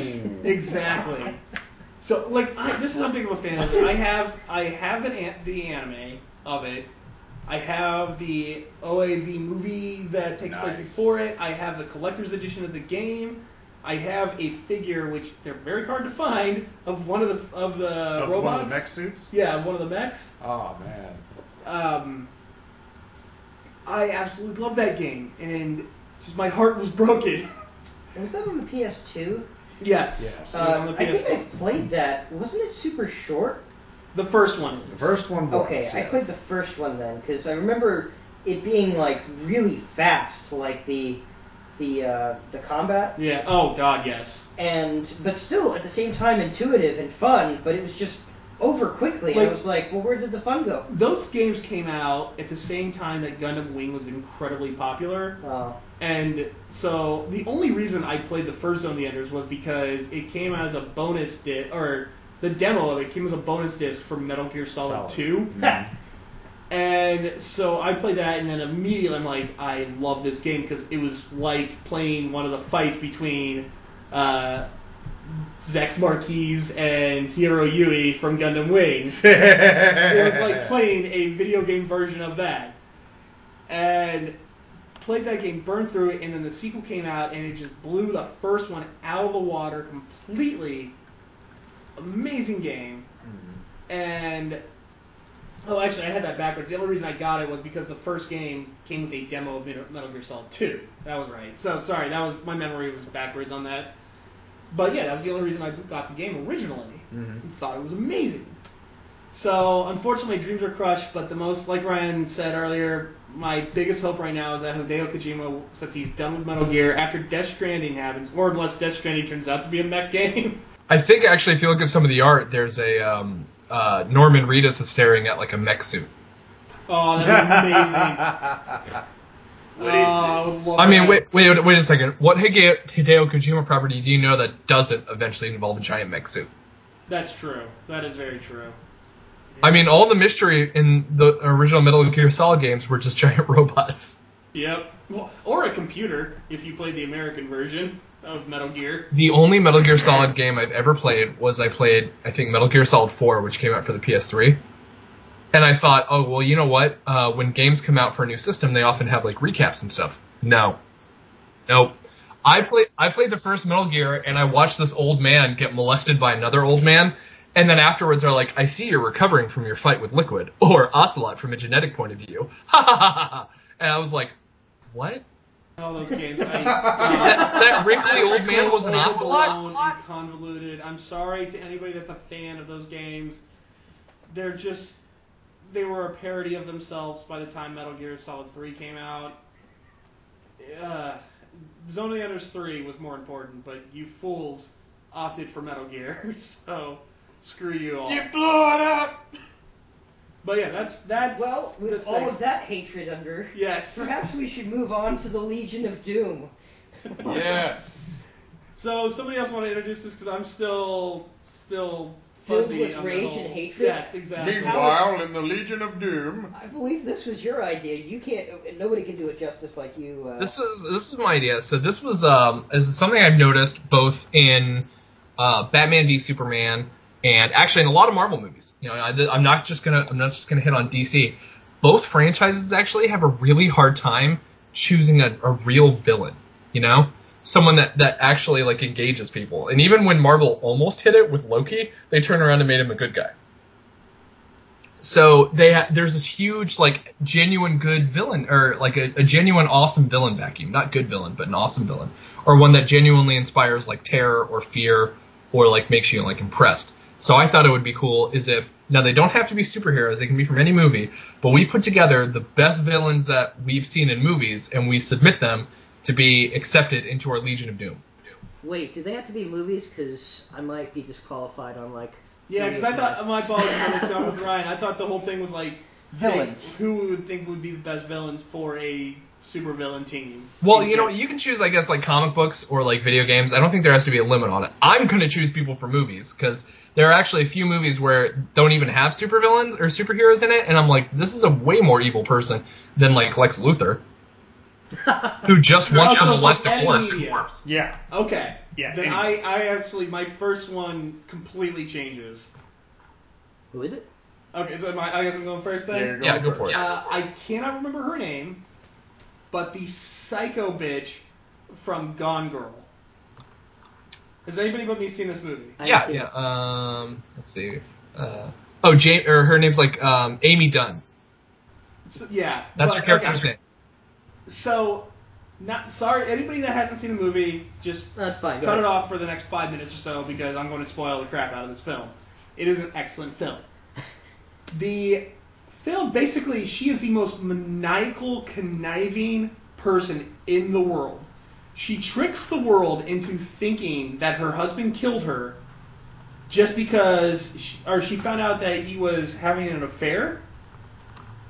And basically lures him into this trap. She comes back and she does all this stuff to a perfect plan where he is basically stuck doing exactly what she wants and pretending to be this happy family by the end of the film. And it's the most intricate, like, I thought of everything level of planning I've ever seen in a villain before. And she does not give a shit. She will do whatever it takes in her power with the most intricate plans to make her look like the good guy by the end of it. I love your choice. I was actually debating submitting it myself, and I'm glad that you submitted Amy Dunn because she is genuinely evil. By the end of Gone Girl, and I actually talked about this with Warren, by the end of Gone Girl, she makes Amy Dunn. Who's the actress who plays Amy Dunn?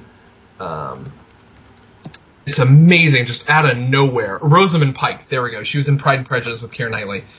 By the end of Gone Girl, Rosamund Pike makes Jesse Eisenberg look like a frustrated toddler. Yeah. If you want to talk about like a genuinely brilliant plan that requires cunning and guile, and it doesn't matter how angry you get because it actually makes your situation worse and you can't just punch the problem away, that is Amy Dunn's character. Amy Dunn would straight up implicate Superman in a murder, and he's like, what are you doing? And she'd be like, that's marriage. Like, and Superman would be forced to stay married to this evil woman. Like, genuinely. It's amazing, actually, exactly how not just evil, but how intelligent she is. Yeah. She ruined, like, all of her... You find out throughout the film that she ruined all of her ex's lives over all this other just, like, very piddly stuff. And it's just astounding. That movie blew me away. And not just because of David Fincher's directing. Wow. Like, legitimately because she was just the most evil, cunning psycho I've ever seen. I don't know why I didn't see this movie. It's so good. Also, your choice makes my choice sound cartoonish, and I'm not sure I have some, don't worry, I have some cartoonish ones too. I'm not sure I have a good choice. I have three, and one of which I'm sure Alex has already picked. Two of which are cartoonish. So, I'll go with the cartoonish one. Okay. Just balance it out here. Just, yeah. It was Eobard Thawne from The Flash, Season 1. No, this isn't cartooning at all. I fully endorse this. He was a pretty good supervillain, and by far my favorite episode in television, spoiler alert, was when he killed Cisco right before telling him, "You've been like a son to me. Sorry, but you've been dead to me for years." Like, oh, that whole scene was finale worthy. Yeah. Like, Flash has a bunch of small moments like that don't get enough credit, honestly. some would say I'm the reverse. That made me shit myself on the couch. Like, I just... Ew. Right But when on the you couch, said- on the couch, man! Oh, yes. Dude! You probably shouldn't be sitting there. Now me and Joe are both standing up. You, sir, have made the list.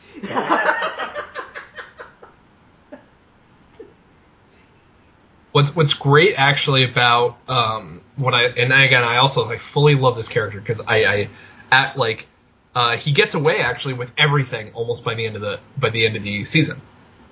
It wasn't for those meddling kids. Yeah, no, but it's a genuinely practical, he, even when he doesn't have his speed or his powers, he can still manipulate Barry into doing what he wants so he can make good his escape and get everything that he needs out of it. And what's great is it's weird. They combined Obi-Wan Kenobi and Emperor Palpatine into one character with Eobard Thawne in The Flash.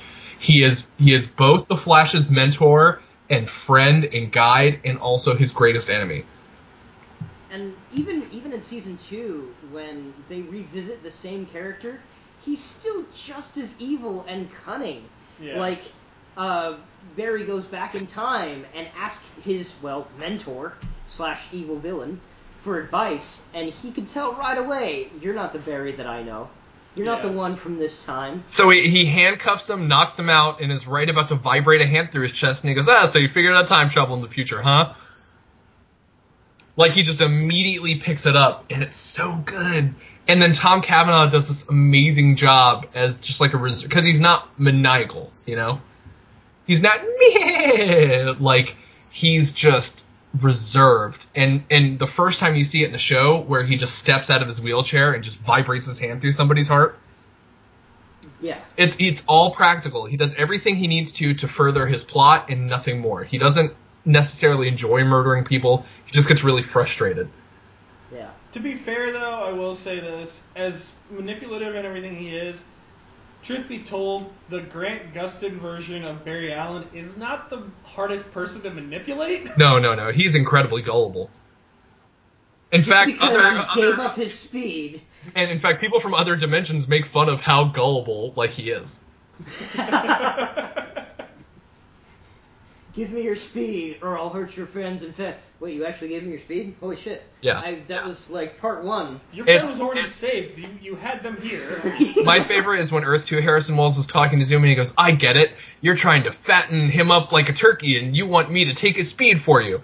And I really wish Zoom would have been like, no, I was just going to kill him, but that sounds like a great plan. Why don't you go ahead and get that done now? So, it's going to be good. Yeah. He just gave up his speed. What an idiot. But despite how stupid Barry is and how awesome Cisco is, I love Eobard Thawne. Fantastic villain. The season finale of Flash Season 1 is one of my favorite season finales in a TV show. You got anything else on him, or? No, not on him, no. Who's Viet? Do you have a supervillain? That's okay. I've got another one. Okay. Wait, you don't have any villains to submit? I had time to think of villains, but other things caught my attention and demanded attention, so I couldn't actually make a list. Oh, what's her name? Life. Oh, wow, there it is. I blew the case wide open.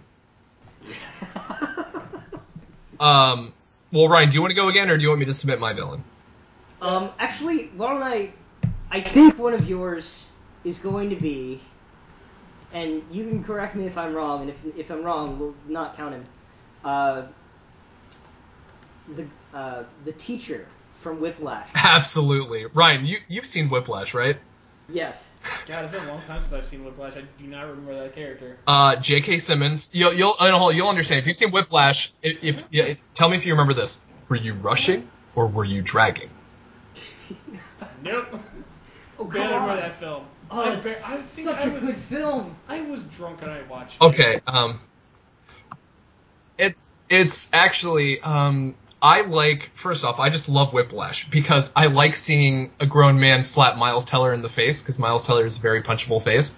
Wait. Are we talking about Whiplash, the Drew Barrymore? No. Oh, okay, completely different movie I was thinking of. Whiplash. That's why I don't remember J.K. Simmons in it. So this is a movie that came out fairly recently. It took me a long time to get Ryan to watch it. It's a very tiny indie movie. And it's about Miles Teller, who actually was a drummer in real life.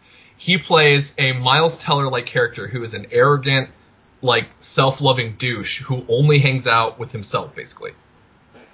And this will come up interesting later. He dates Supergirl, the actress who plays Supergirl, right? Like she's in it.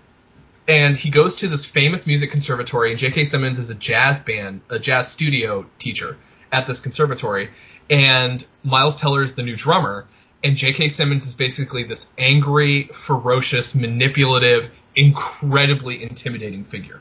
I never thought I would be scared watching a movie about people playing instruments. But J.K. Simmons genuinely fits the full profile of a supervillain in Whiplash. Watch Green Room then. Huh? Watch Green Room then. Like, the way he has, like, manipulates Miles Teller and gets him to do what he wants and literally starts, like, ruining Miles Teller's life because he's in his brain so much is fascinating. And again, you get to watch J.K. Simmons slap Miles Teller in the face, and that's something you should never pass up. But also... You haven't seen Whiplash. We are going to watch Whiplash. Whiplash, yeah. All right. But also, there are two interesting things about the movie Whiplash that are in my headcanon. They never mention which city it takes place in, and also they hardly mention the character that Supergirl plays. And Miles Teller gives her this speech, and he's like, I don't think our relationship's going to go anywhere because I'm just so caught up in my jazz music. And the thing is, you don't know what you want to be in life, but I know I want to be one of the greats. And then she starts, like, getting really sad. She goes, because I'm not super ambitious, and since I don't treat you like shit the way you treat me like shit, and I'm never going to be one of the greats, like, you can't be with me. And he's like, yeah. And he dumps her. In my mind, I think that was actually Supergirl. And that Miles Teller dumped Supergirl because he thought she was mild-mannered and not great, but she was actually protecting her identity. That is great. Now I have to rewatch it just for that. And imagine when you rewatch this, and when you rewatch this with Joe and V at Ryan, imagine when Supergirl shows up, like she's working in a movie theater, imagine that Supergirl. It genuinely adds a completely different layer to this movie, and how Miles Teller is this giant asshole and ruins a shot with a literal superhero. But it's J.K. Simmons, it's like, he will make your blood curdle, and I'm not going to give away the third act because I genuinely believe in being referential to spoilers, but the third act is genuinely terrifying. I almost pissed myself a little bit when I first saw it. It's so worth it. Yeah, your heart stops and the world stops and you're like, what? And then you're just filled with fear. It's amazing. And it's a movie about music, and I don't even like movies about music. Yeah. Alex was recommending it to me one night, and I think I found it on HBO or some shit, and I was like, oh, you think this is a good movie? And he says, yes, watch it. And I was like, but, like, there's other good shit on. He's like, no. Watch it. Yeah. It's a character drama, and it's these two people who are clashing in a genuine hero and villain sort of way. Mm-hmm. It's amazing. Like, are you guys gonna watch it after the podcast?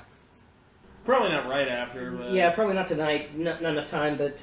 We'll probably get together sometime and watch it. Yeah. Alright, I'll have to check this out. Ryan can tell you, I don't recommend movies lightly. No, and he recommended this like 15 times. Like he had written it. So I was like, okay, fine, man, I'll watch it. Like I was on the press junket, like texting him, like on the red carpet. Like, dude, you've got to watch it. You got now. Okay. Well, that's our third nominee. Yep. Joe, you said you had more? No, not this week. Okay. I was gonna save that for. I've got one more. Unless. Well, let's give Viet a chance to redeem himself. I want him to come up off the cuff, and I know there's a villain you like somewhere.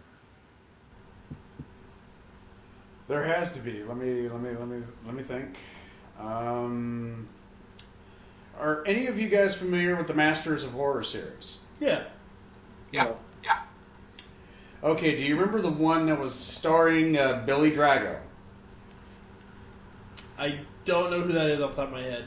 He always plays a villain. Anyway, he was an American traveler, and he goes to a geisha house. And the mistress there is telling him a story about one of his girls. That mistress of that geisha house is actually one of my nominees.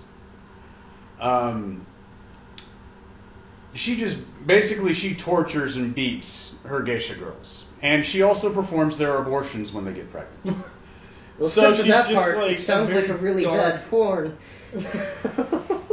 No, but her methods of torture is why I nominate her. Her most brutal form is that basically she had the girls tied up, and with acupuncture needles. She inserted an acupuncture needle under each one of the nail beds of their hands, each one of the nail beds of their feet, and in that part of the each one of the teeth, where there was an acupuncture needle there too. Ow. And these are for girls who didn't listen. So she's just a sadistic kind of... Pretty much straight up sadist, and I'm just like, I absolutely love this lady, and she is my pick. Well, now that brings a window into your personal life. It sure does. But, I don't know if anybody else has seen it, but... I don't think I've seen that one. No, I haven't seen that, but You know- she sounds pretty damn list worthy. So, I think so. what's her It's name? I can't remember, that's the thing. All right, I'm going to put down I can't remember. When I get the name. One word. Yeah. So are we doing more this week, or are we just going with the 4 and continuing this?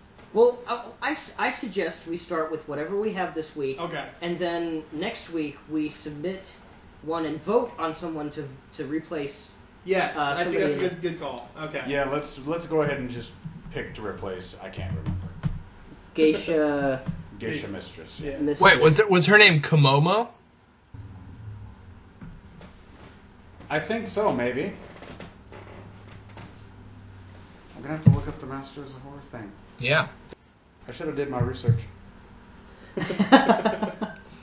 But I already like these 4 better than the actual Legion of Doom. I almost put Lex on there, but there hasn't been a Lex good like. Luthor? I haven't seen a good interpretation Outside of of it. the comics. He's my favorite Or- supervillain. or cartoon shows. I would say my favorite Lex Luthor is probably from the Superman animated series. Either the Superman animated series or the Young Justice version. Yeah. There's this one scene where you see Lex Luthor and he's like, and the whole Metropolis turns red. There's like red light. There's something filtering with the sun. And Lois Lane is talking to Lex Luthor, and Lex Luthor's playing golf, like in the red light outside. And they're like, "So what are you doing this time, Lex?" And he goes, "You do realize that like this red light is costing me $3 million a day? Why would I do this?" And then he just hangs up on her. Like, he's not even offended that she suspected him. It's just that she couldn't think of a logical reason that it would benefit him.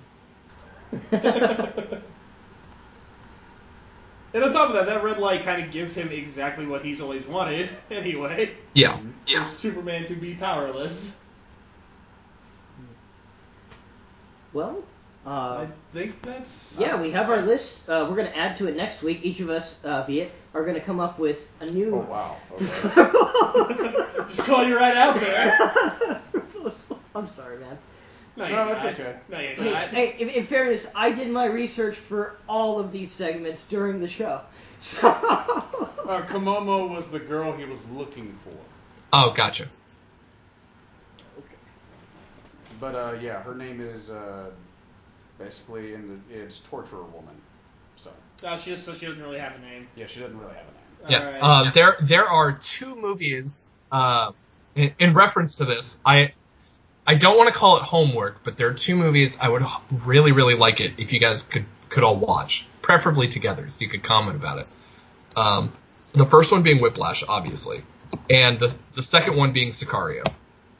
Yeah, I've seen Sicario. I've heard it's good. It's as good as Whiplash, though? It is up there. It's actually the director and cinematographer who did Sicario are going to do Blade Runner. And bear in mind, I thought a Blade Runner sequel was going to be terrible. Then I saw Whiplash, and I was like, I'm on board.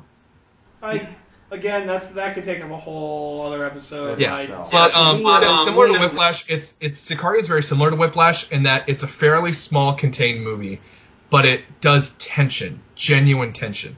You feel afraid as the characters are in like terrible situations.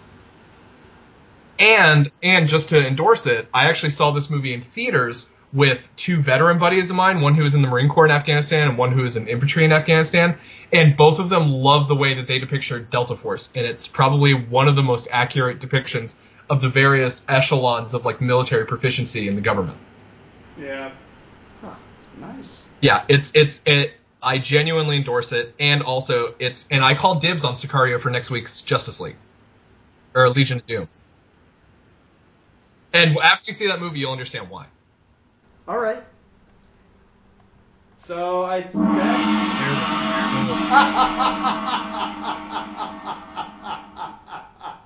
All right. I was glad for the delay in that one. So that is our show this week. Again, we are Astronauts Anonymous, bringing you the nerdy news one step at a time. Have a good night. Peace. Peace. Gong.